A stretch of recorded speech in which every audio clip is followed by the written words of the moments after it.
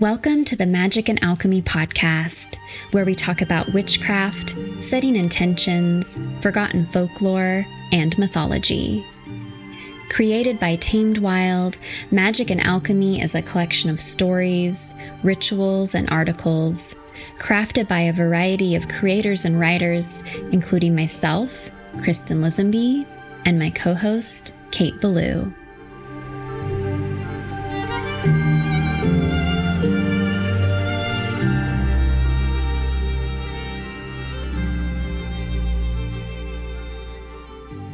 Hello, listeners, and welcome back to the Magic and Alchemy podcast. Kristen, it's so good to see you again. Yes, it's so good to see you too. What's going on today? Well, here in the Azores this past week, our village has been celebrating their annual Festa, which is a week-long party dedicated to Saint Anthony, who, among other things, is the patron saint of lost things.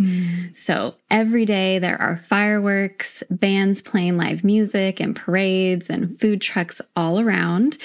Occasionally there's a procession with people and the local priest walking down the street carrying a statue of Saint Anthony.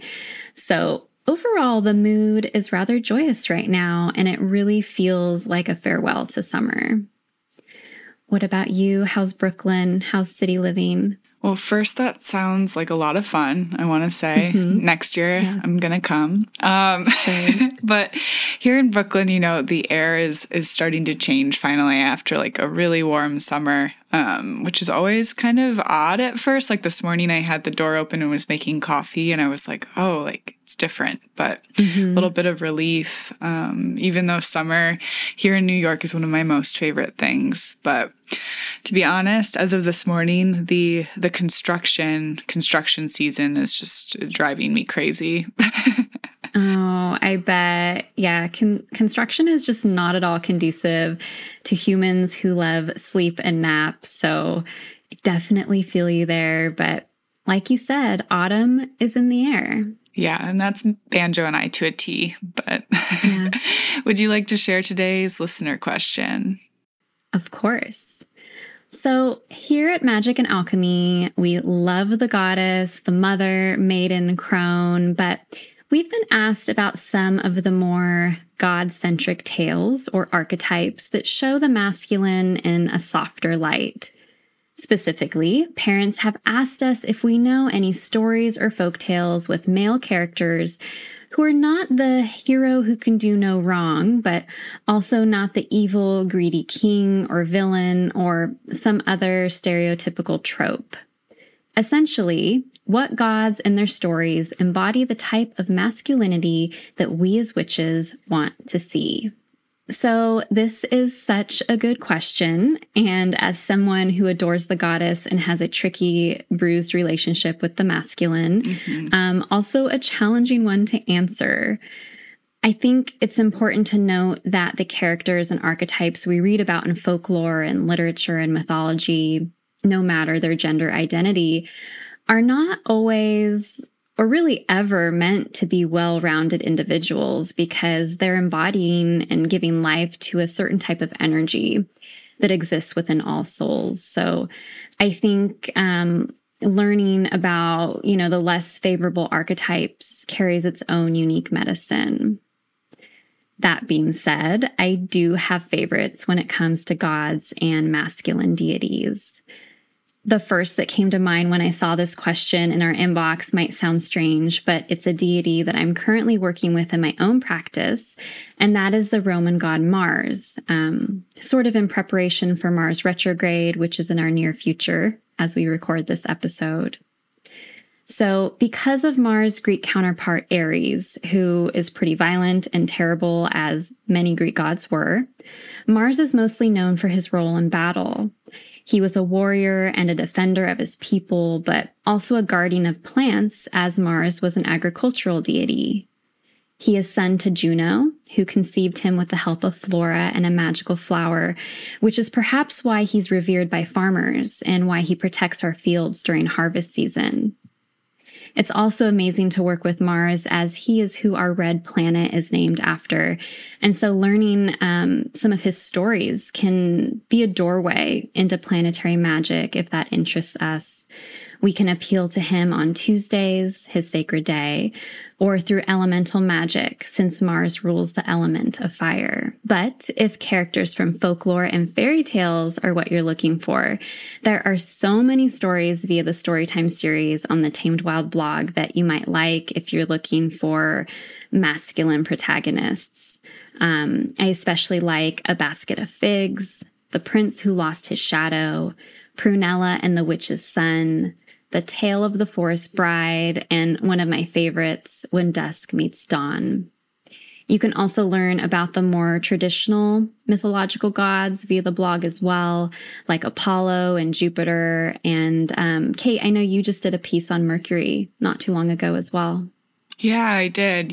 Mercury is one of my favorite gods. And as a poet, I know that he has helped my pen more than a few times. So Thank you, Mercury. A little bit about him. The Roman god Mercury, he soars across mythology on his winged sandals. In Roman myth, he is honored as the god of shopkeepers, those who travel, fertility, good fortune, merchants, and thieves and tricksters. A trickster character himself, Mercury is known for stirring up a bit of trouble among mortals and the Roman pantheon. According to myth, Mercury is the son of Maia and Jupiter, and both Maia and Mercury were honored as a part of the Mercuralia festival on May 15th, the day when his temple was dedicated in the recent history of 495 BCE. Mercury is often depicted as delivering messages between the gods and mortals, escorting souls off to the underworld, and playing mediator during conflicts. In depictions of Mercury, you may see him holding a purse, wearing winged sandals or a winged cap, or carrying a staff to honor his responsibilities as an intermediary, traveler, god who transcends the binary and moves between worlds. I also am a big fan of the god Pan and would love to write something up about him as well sometime, so stay tuned for that. But I think his version of kind of unbridled masculinity is definitely something wild and fun to explore. Pan is the god of the wild, shepherds and flocks, rustic music, and a companion to the nymphs. He has the hindquarters, legs, and horns of a goat, and in the same manner as a fawn or satyr. Pan is therefore connected to fertility and the season of spring. I know, Kate, that you're in your Saturn return and have been studying Saturn lately. So I have to tell you, I find it interesting that Pan is one of the aspects of Saturn, potentially because of his relationship to Capricorn, the sea goat, and also in the real world, Pan lives in our sky because one of Saturn's innermost moons is named after him. Oh my gosh. Quote unquote real world. Yes. But that's such a synchronicity. I didn't know that. And I'm going to have to hit the books about that after we're done recording today. Yeah, let us know. Conversation to be continued. Yes. But for now, should we tell everyone about today's episode? Yes. Today we are just over the moon excited to introduce to you Jessica Hundley, the visionary behind a Taschen book series that we love so much, The Library of Esoterica. I believe we are both holding the Witchcraft edition in our hands right now. But listeners, you might also be familiar with the Tarot and Astrology editions that she created alongside Taschen and an amazing group of writers and artists, including her co-editor for Witchcraft, Pam Grossman, co-editor for Astrology, Andrea Richards, designer Thunderwing Studios, and magical practitioners including Robin Rose Bennett, Edgar Fabian Frias, Amanda Yates Garcia, Starhawk, Gabriella Herstick, Madeline Miller, Marcella Kroll, among many, many others. So beautiful. And for her official bio here, Jessica Hundley is a Los Angeles-based writer and director and the creator, author, and series editor for Taschen Publications' multi-volume collection, The Library of Esoterica, a book series exploring the visual history of tarot, astrology, witchcraft, plant magic, and other esoteric traditions. In her 20-plus year career as an arts and culture journalist, Hundley has served as masthead editor for Dazed and Confused, the Fader and Flaunt magazines, as well as writing for publications such as Vogue, Rolling Stone, The New York Times, and many others. She's authored and edited numerous music, film, and culture books over the last decade for Taschen, Rizzoli, Phaidon, Chronicle, among other publications. Her directing work includes numerous music videos, shorts, and commercials, as well as a feature documentary, Such Hawks, Such Hounds, which chronicles the American hard rock underground. In both her film and writing work, Jessica explores cultural themes with a particular focus on metaphysics, psychedelia, and magic. Something that I truly loved about this conversation, and I know you feel the same way, Kristen, was just the emphasis on community. How Jess's true vision for Witchcraft by Taschen was to create a physical artifact that combined the old masters with the new contemporaries on the same pages and shared words and voices from witches all over the world. While we focus this conversation on the Witchcraft book of the series, the conversation meanders and highlights the intention of the series itself, as well as where the Library of Esoterica is headed, and we are just so grateful to be here along for the journey. Jess met with us via Zoom from her home in Los Angeles to talk about witchcraft, staying true to your path, and she even gave us some hints about what to expect in her next book, Plant Magic.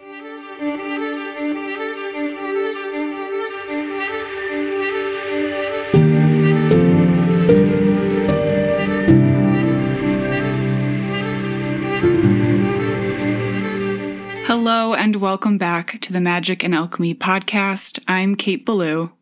And I'm Kristen Lisenby.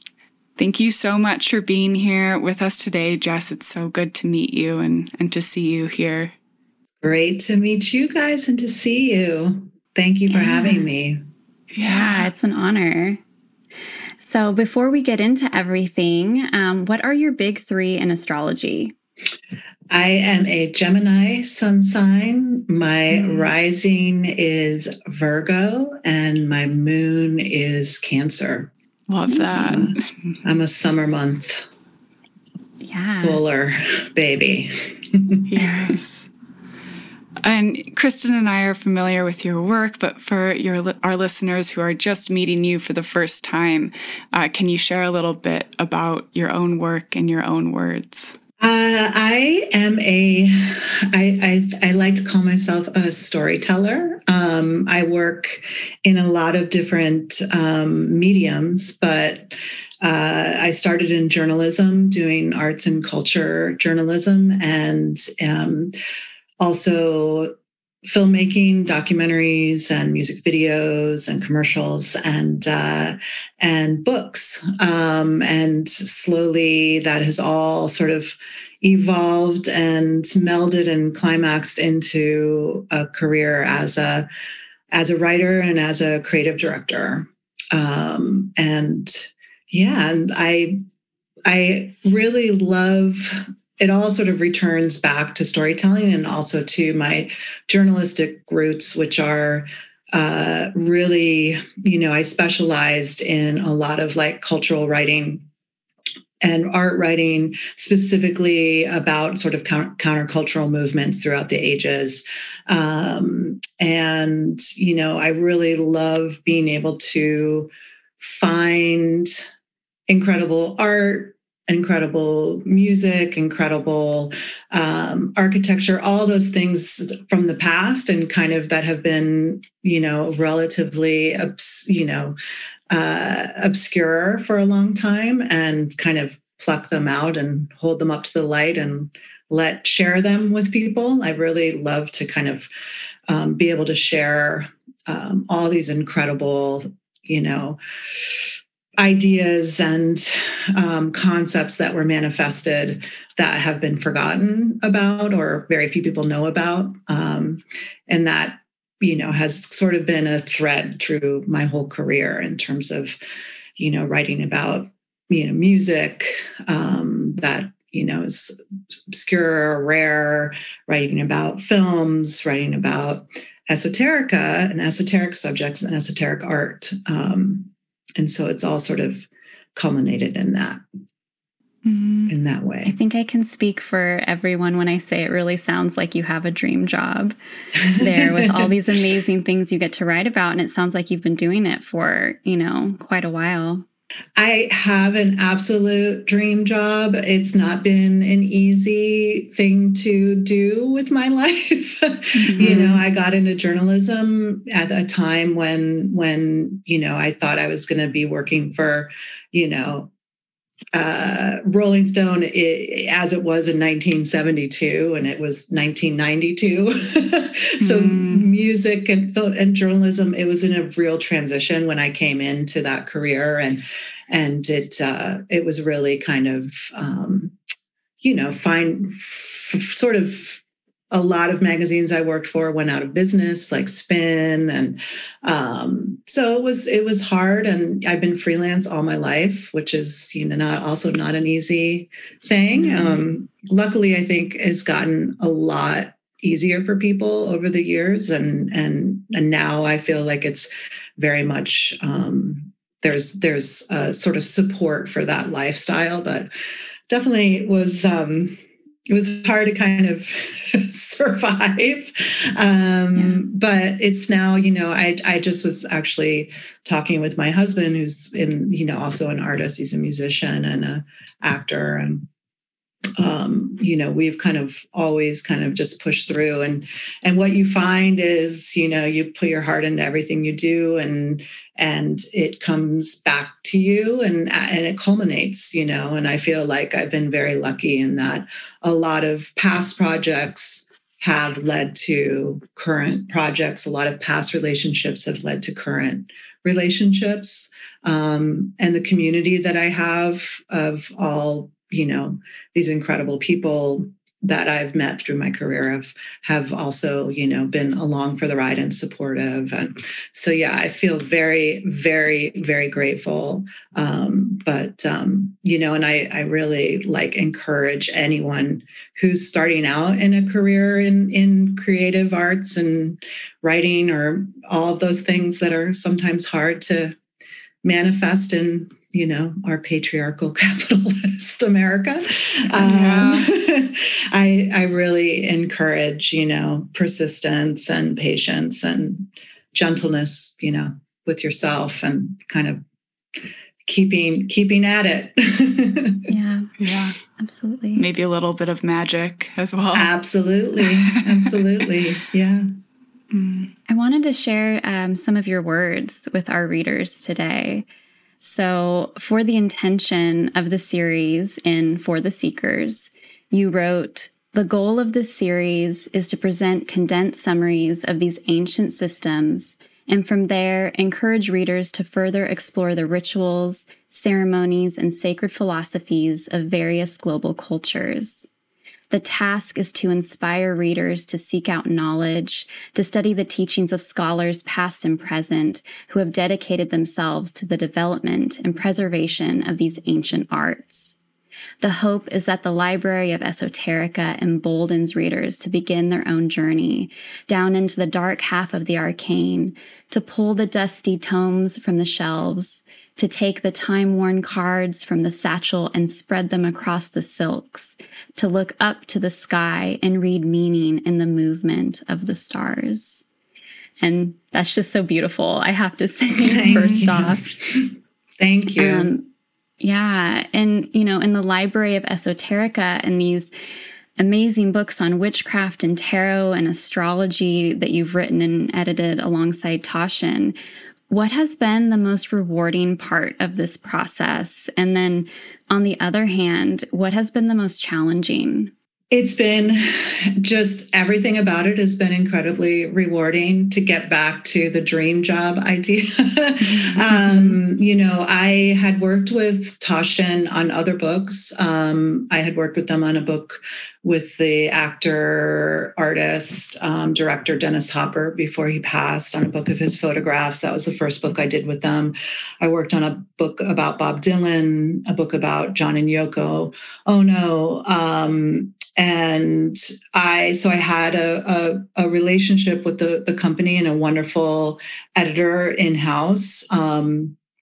And I came to them with the idea. I've been interested in esoteric subjects for a very long time, since I was a child. And what I found was that there was a lot of material out there that was either the writing was sort of obtuse and dense, or it was really weighted with dogma. Or it was coming from a specific practitioner's vision. And then it also didn't have an aesthetic that I felt aligned with. And so I came up with this concept with my in-house editor and the wonderful Nick Taylor of Thunderwing, who is my friend and who is a freelance designer, of presenting a series that really focused on these practices in a way that was introductory, that sort of also was journalistic. So introducing these subjects in a way that felt clear and, poetic, but also and entertaining and stuff, but not weighted down with academic or not weighted down with dogma, kind of letting people find their way through it, and really focused on the way we express these practices through art, through all these sort of ways that we manifest it creatively.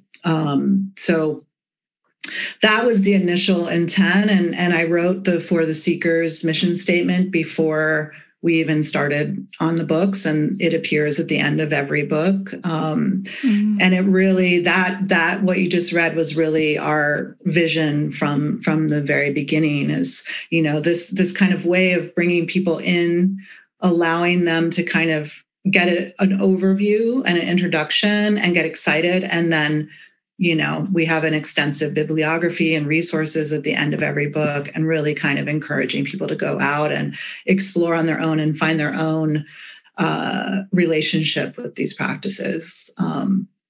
Because for me, I feel like, tarot, astrology, witchcraft, the next book is Plant Magic, which will be coming out soon.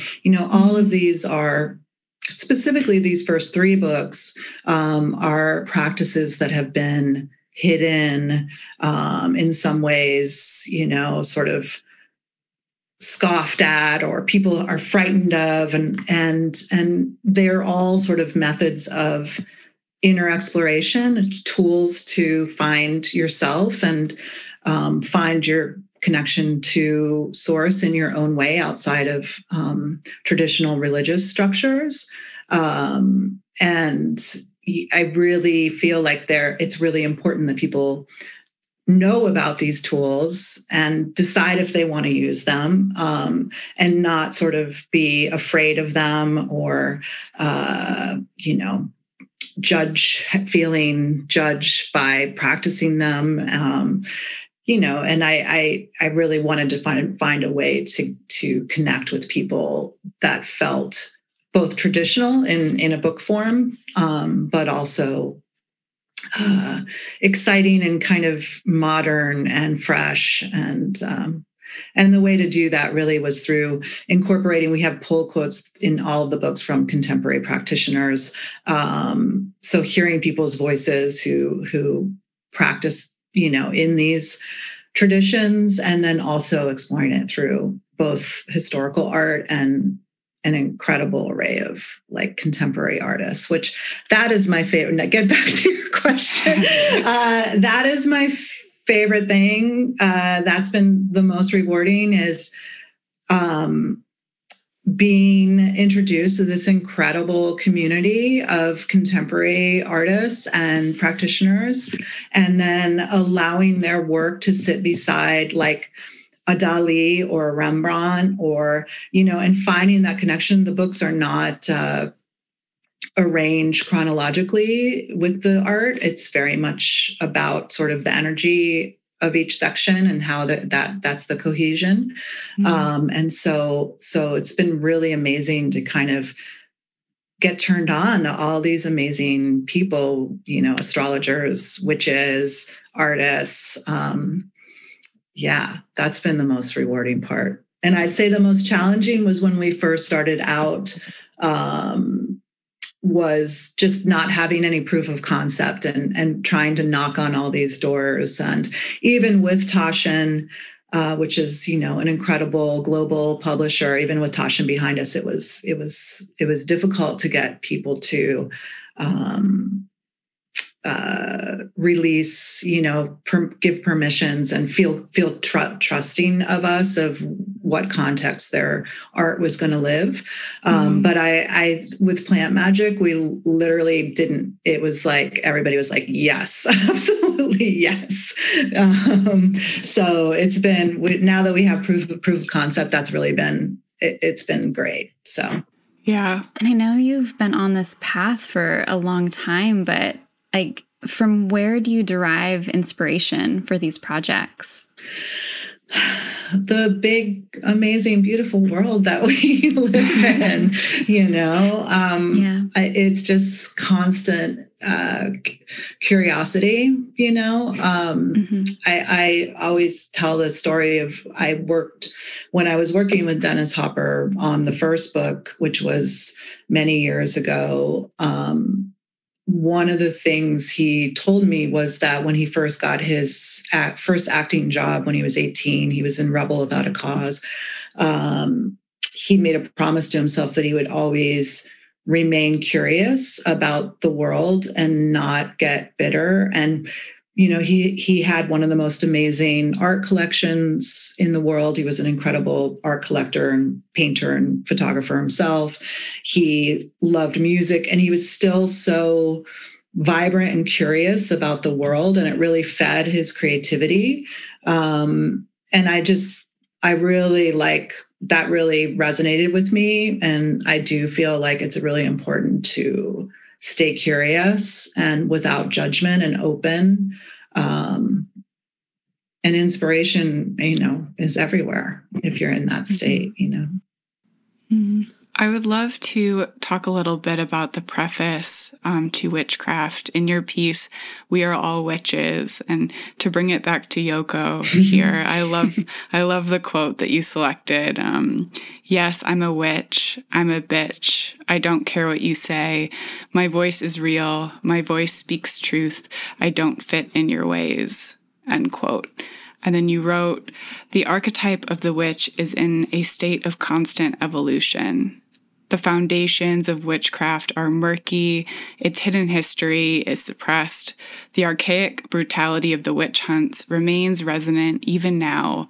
Fear manifested as judgment, ignorance exhibited through violence, and yet the witch not only endures but thrives, a symbolic embodiment of victory, of the triumph of magic over the tyranny of oppression. And then you paired this stunning preface with a photo by Bev Grant, WITCH Hex on Wall Street, United States, 1968, and the caption reads, "The Women's International Terrorist Conspiracy from Hell marched down Wall Street on Halloween to curse the capitalist patriarchy within the lair of the New York's financial district. The Dow Jones average had a steep decline the following day." So what was it like to write and edit and seek out writers and artists to collaborate on this project? I just love that collaboration between those three pieces. And then what did you discover, and what does the witch now mean to you? Well, you know, the Witchcraft book was especially exciting because of the wonderful Pam Grossman, who is my co-editor, I had worked with her on some research for the other two books, and so met her through that. And I should say, you know, we had a contract initially with Taschen the first book. And if that went well, we'd do the second book. And so I remember talking to her for some research for tarot and being like, if we do a witchcraft book, you have to do it with me. And, you know, she really was hugely, you know, influential, not only in she writing a lot of the essays, but bringing on a lot of the writers. And I had read about the Women's International Conspiracy from Hell a long time ago, and just loved this idea that there was, you know, this 60s activist protests, you know, protesting Vietnam War. And there's just these incredible photos of them. They're based in Chicago, but they had sort of outlets all over. And when we found that image, you know, I was like, that needs to be the first, you know, that needs to be opposite my essay, because this sort of encapsulates the evolution too, you know, this kind of like, this idea. And, you know, if you see the image, you know, she's got a hand knit cape that says, you know, which is the original, you know, guerrillas, revolutionaries, you know. And then we have a few different people who write captions. Actually, that caption was written by Michelle May, who is an incredible musician and artist. She's in a band called The Makeup, and she has a tarot practice under the name Sacred Expanse, and she connected. I interviewed her for the tarot book, and then she asked if she could help with writing. And so she's the one that wrote that caption. She writes a lot of captions for the books. So yeah, so it was this kind of great like coven. And that book too, you know, the tarot book I wrote, and there's a wonderful essay by Marcella Kroll and by a German tarot practitioner. Astrology is by a journalist that I've worked with a lot, Andrea Richards. But witchcraft, I really wanted it to be a coven, a community of people contributing, people who were identifying and practicing witchcraft in a bunch of different kinds of traditions. So that book, you know, I think we have 10 different essay writers. We have 20 different witches, you know, working in different traditions that we interview. And then, you know, we have all this amazing art, you know, from the last hundreds and hundreds of years that we got to play with. So it really is a beautiful brew. Absolutely. To like open a book like that and just feel all the different kind of portals and all the people, you know, who have inspired me and so many in their own practices, all living in this sort of one artifact together. It's just, yeah, beyond words.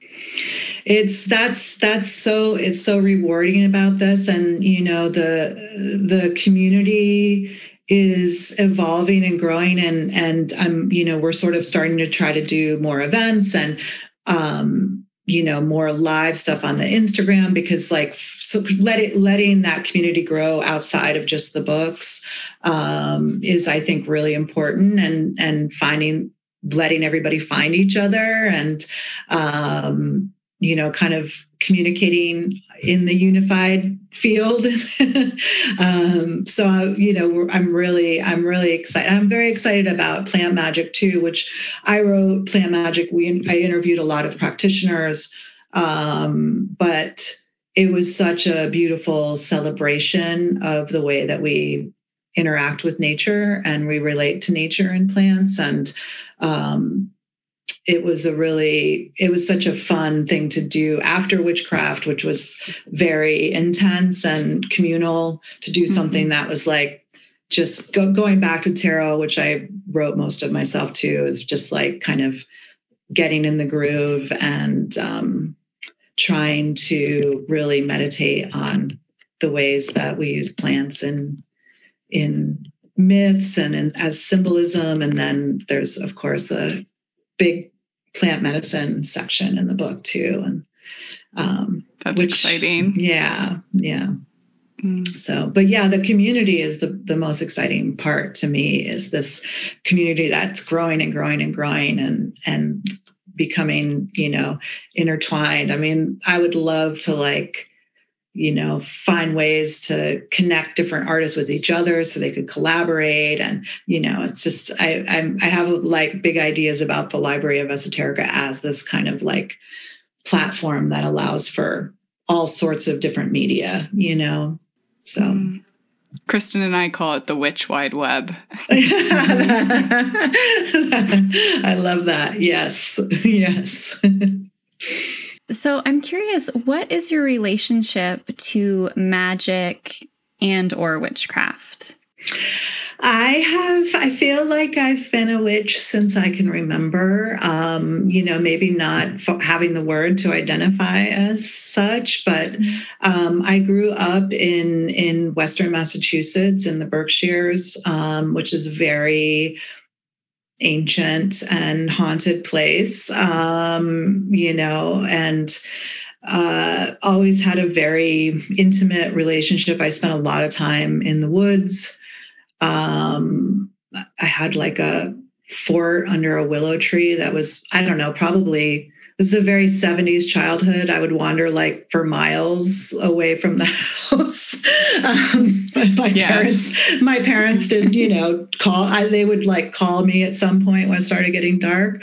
But growing up there and then living in Boston, as a teenager, I was really into punk and goth and heavy metal. And I think I sort of started to find a lot of, I learned about Aleister Crowley and I learned about the Golden Dawn and I read tarot and,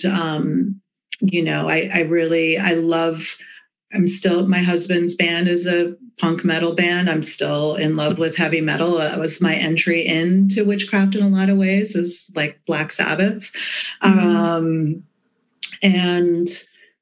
when I moved to Boston, went to Boston for college and lived there for a long time. And there was this amazing store there called Arsenic and Old Lace. And it was a witch store and it had herbs and, all sorts of, and this was, early for this, this was not, I'm hoping it's still there. It was a really magical place. They had crystals and herbs and I would sort of cast spells and, but very much sort of as a creative act and as a way to kind of focus. And, I really use tarot still as a creative tool. I do a daily reading, but often I'll pull if I'm feeling stuck or if I'm wondering, if I'm initially concepting a project, what should I be focused on? What's inhibiting me? And working with tarot in that way as a creative tool has been a through line, since I can remember, really, since I was probably 10 or 11. So, yeah. So do you have a favorite deck? You know what? It's constantly changing. The Rider-Waite is what I started with. I think a lot of people, Rider-Waite Smith, I like to call it now, because Pamela Coleman Smith is really, really the one who manifested that deck. I do love the Thoth deck, and again, relate that deck way more to Lady Frida Harris, who created the art, rather than Aleister Crowley. And I really, there's the cover of the tarot book.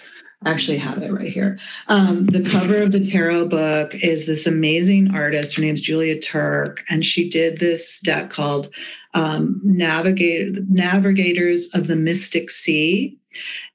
And she did it in the late 80s, early 90s. She's still alive. She's in her late 80s. She's British, but she lives in the Pacific Northwest. She's an incredible fine art painter. She does these massive, beautiful paintings. And she's someone that I had to really track down. I could not find her. I found this deck and fell in love with it. And, you know, she was one of the people that was like, what's Tasha? I don't know. No, you can't use my art. And I was like, no, please. And I ended up getting her on the phone, and I had the most amazing conversation with her. She allowed us to use a lot of her deck in the book. I think we have 4 or 5 of her cards in the book. Cool. But the decks themselves were published by US Games, and they gave her back the copyright. So she owns them. So if you buy Navigators of the Mystic Sea on Amazon, it's coming from, she has some young people helping her. They're all in a warehouse, and they're the ones shipping. All the money goes to her. So I always recommend people. But yeah, it's an incredible deck. She studied.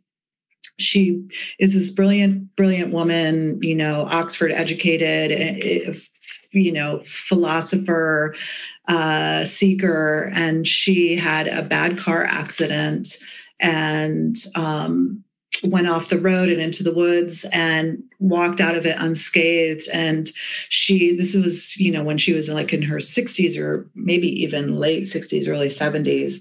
And she promised, well, I guess she must have been in her 60s, and she promised her guides, her angels, that she would create a tarot deck in thanks for, you know, bringing her out of it. And so this is what this deck is, and it's just great. It's awesome.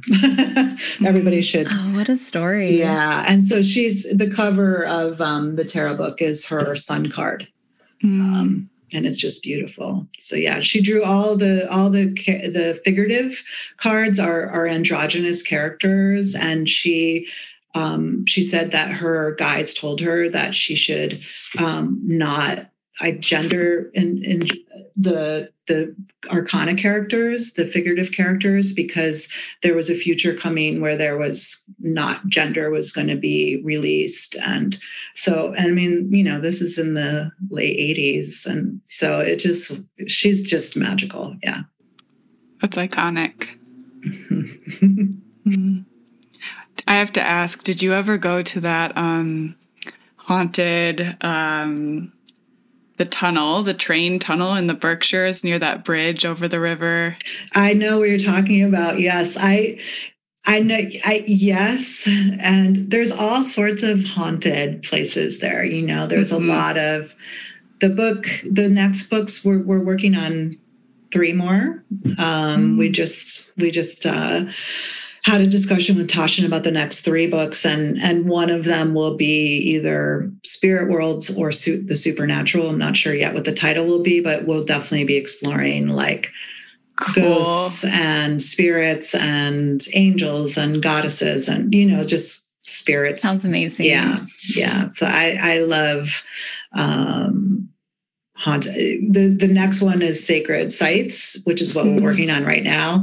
And part of that there'll be a section on haunted houses and haunted spaces and places that retain the energy of others. Yeah, I'm just like grinning over here. Yeah, same. Yeah, I visited there a couple Samhains ago, and it's just like you were saying, the Berkshires have such a cool texture to them. But yeah, there's definitely ancient sort of nature stuff, and then there's the darkness of the, you know, Salem and the witch trials, and that darkness is there too. So, but it's yeah, I miss that about the East Coast. I miss LA has its own amazing glamorous ghosts, though. I bet. Yeah. Oh, so many ghosts in New York City.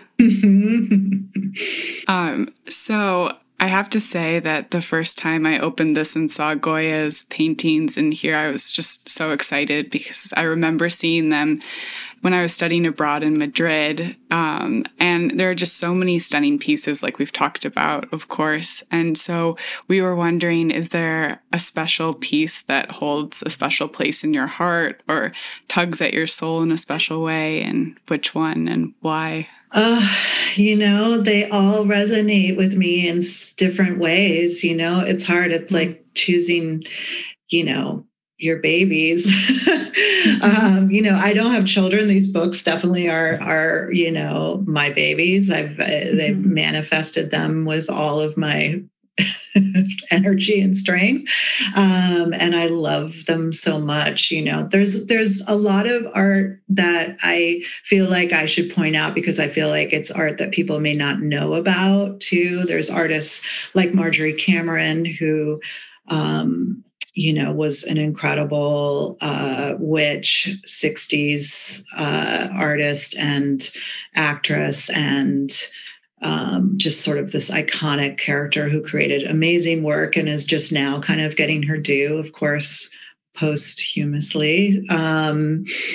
And Nikki de St. Phalle, who is just, I love everything she did. We have a piece of hers in almost every book. Stephen Arnold, the photographer, the late photographer Stephen Arnold, who is also a painter and was also costume designer. I love all of his work so much. And Julia Turk, her deck and all of the art in her tarot deck, I love so much. So yeah, it's hard for me to say. And of course, all the old masters that we include, I love William Blake. I always try to get a William Blake in there.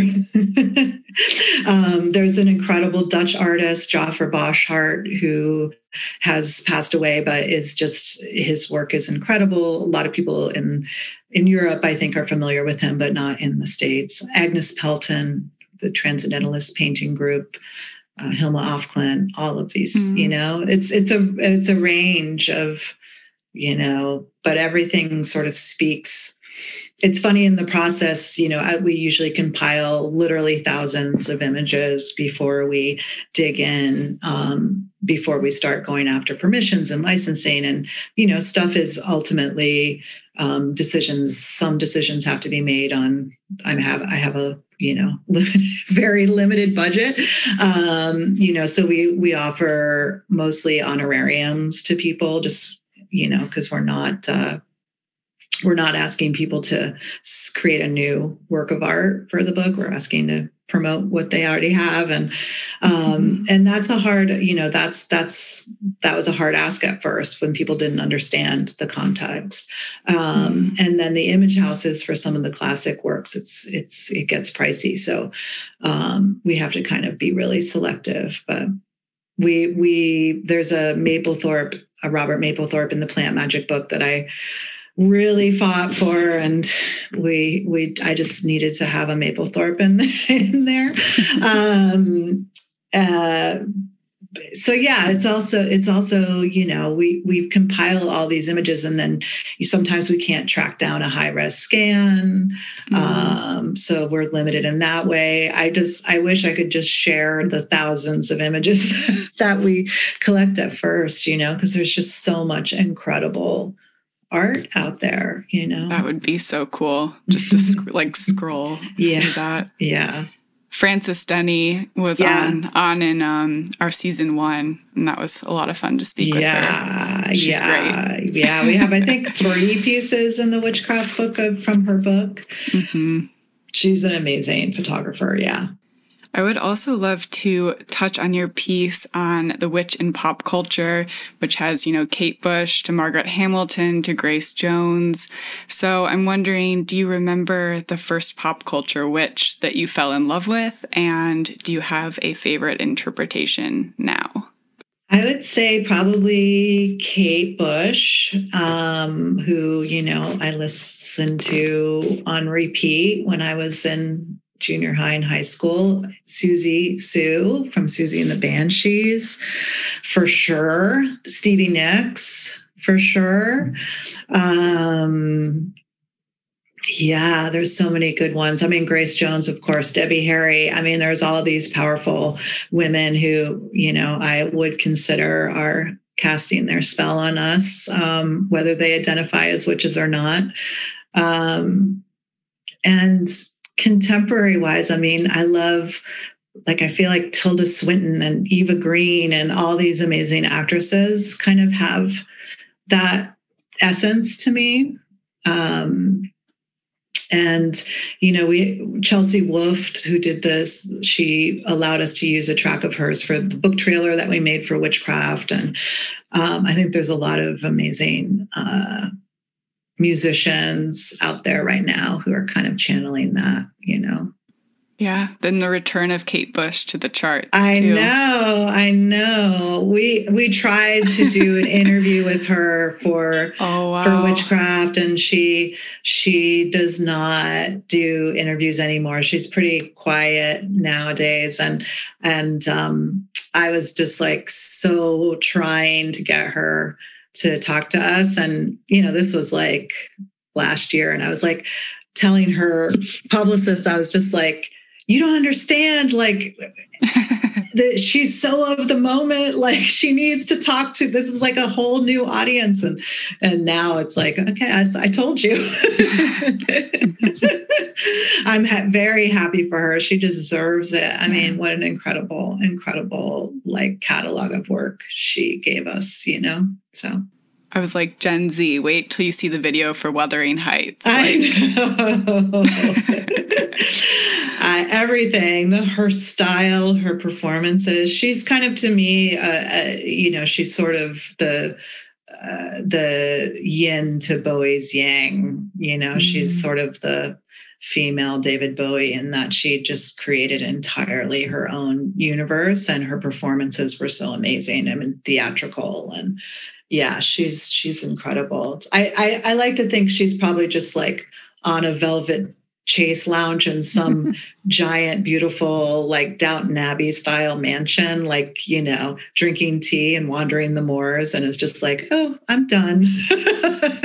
With her hellhounds. I think that's probably, I think that is the case. I think that she's like, thank you, good night. I'm gonna, live now. So, yeah.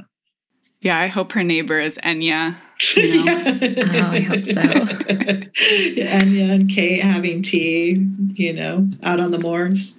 Exactly.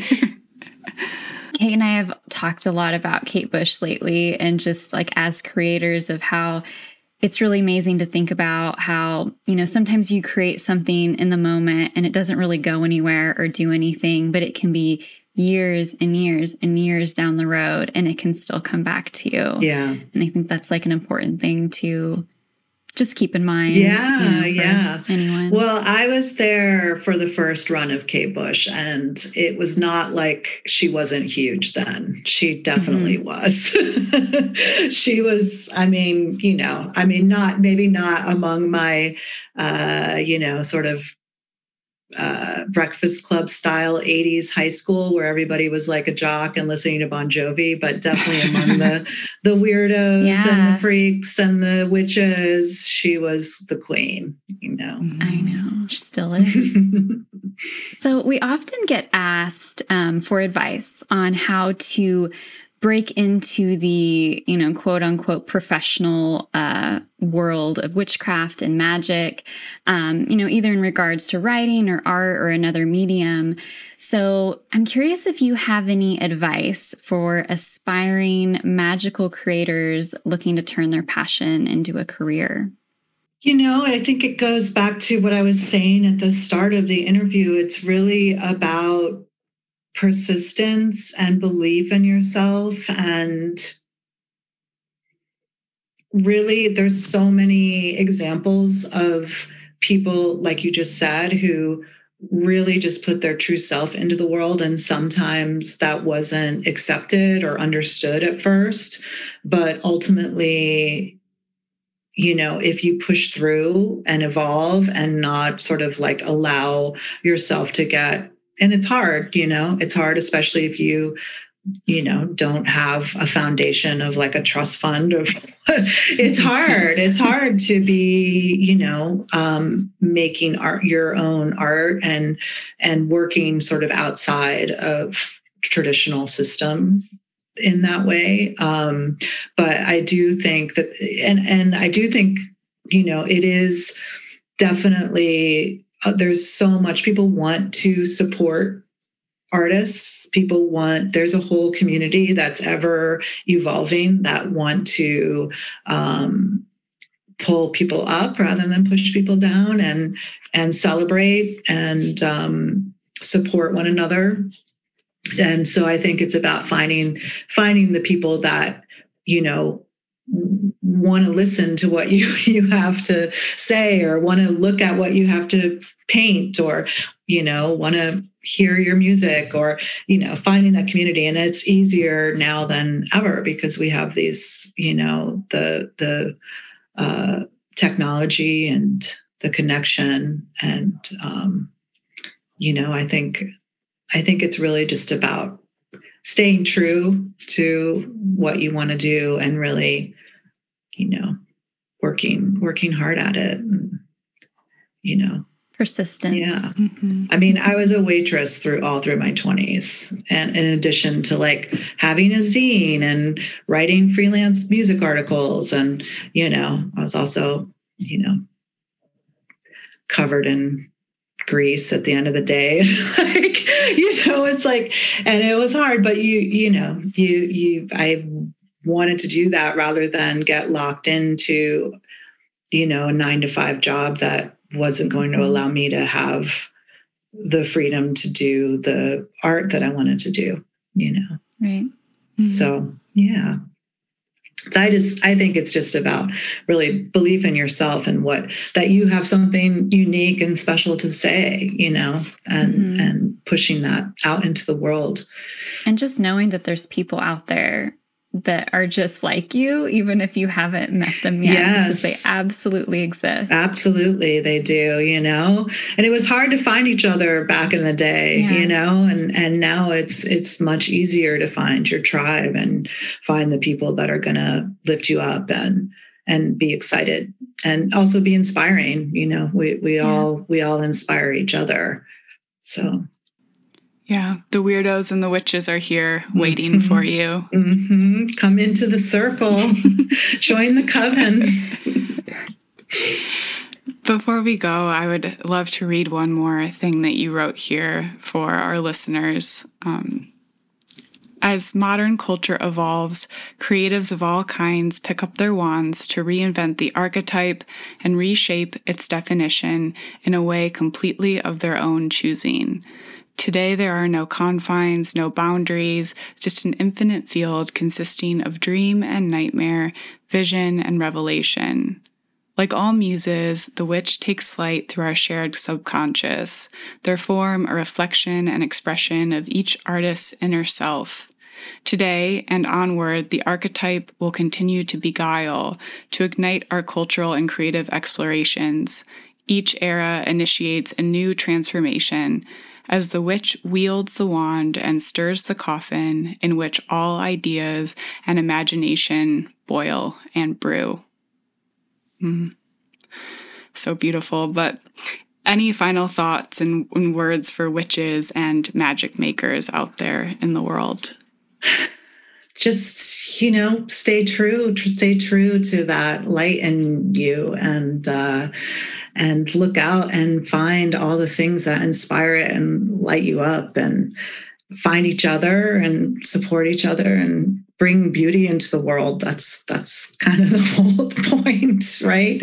And grow and evolve and become the best that you are, I feel like that's the whole sort of idea, is we're here to bring our unique visions and beauty, so do it. Yeah, do it. Jess, where can people find you and learn more about your work? They can go to our Library of Esoterica Instagram, which is the Library of Esoterica. And they can go to my website, which is just jessicahunley.com. My Instagram is Jess Hunley, and I sort of share there all the other projects I'm working on, which Library of Esoterica is one of a lot of different things that I'm doing that all have a sort of thread through of stuff I like, basically, that I'm wanting to spread the word about.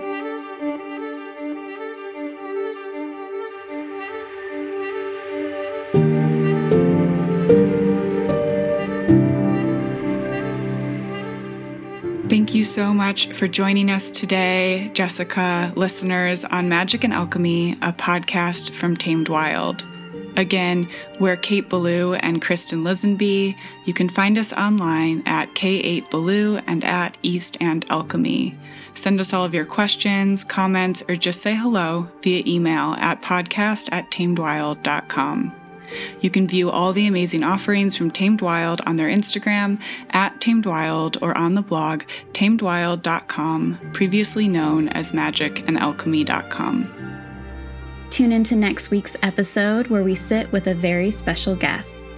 Just a reminder that magic and alchemy are always available to those who know where to look for it. So mote it be or something better. Until next time.